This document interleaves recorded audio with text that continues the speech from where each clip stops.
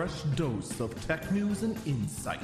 This is the Early Burb Briefing. It is Thursday, December 23rd, 2021. This is the Early Burb Briefing. I'm Eagle Falcon.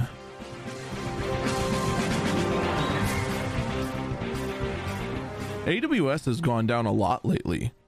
In fact, this is the third time it's gone down in the last 2 weeks. You wonder time and time again, what is the difference, truly, between the cloud and just an ordinary server? Trust in the cloud, they say. The cloud is the future. The cloud is nothing more than a buzzword for saying a server. And granted, servers more and more lately have had plenty of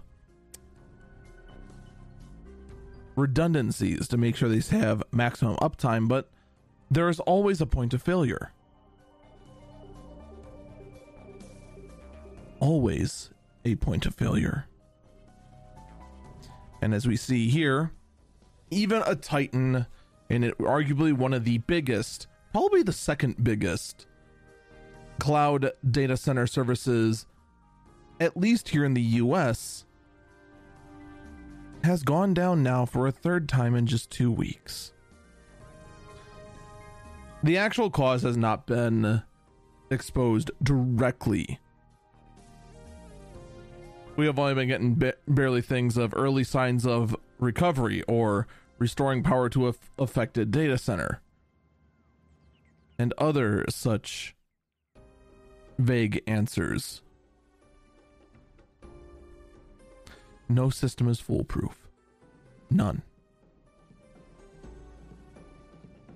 And it's kind of funny, while cryptocurrency continues to pride itself on being decentralized, they have been ripe with fraud because of how poorly their infrastructure is made. Well, they do make one huge good argument for their existence. Being decentralized means that outages like this are basically impossible when it comes to the blockchain. It cannot go down like AWS has, like every other cloud service has. The answer is somewhere in between, but you know what always is reliable? The hardware in front of you.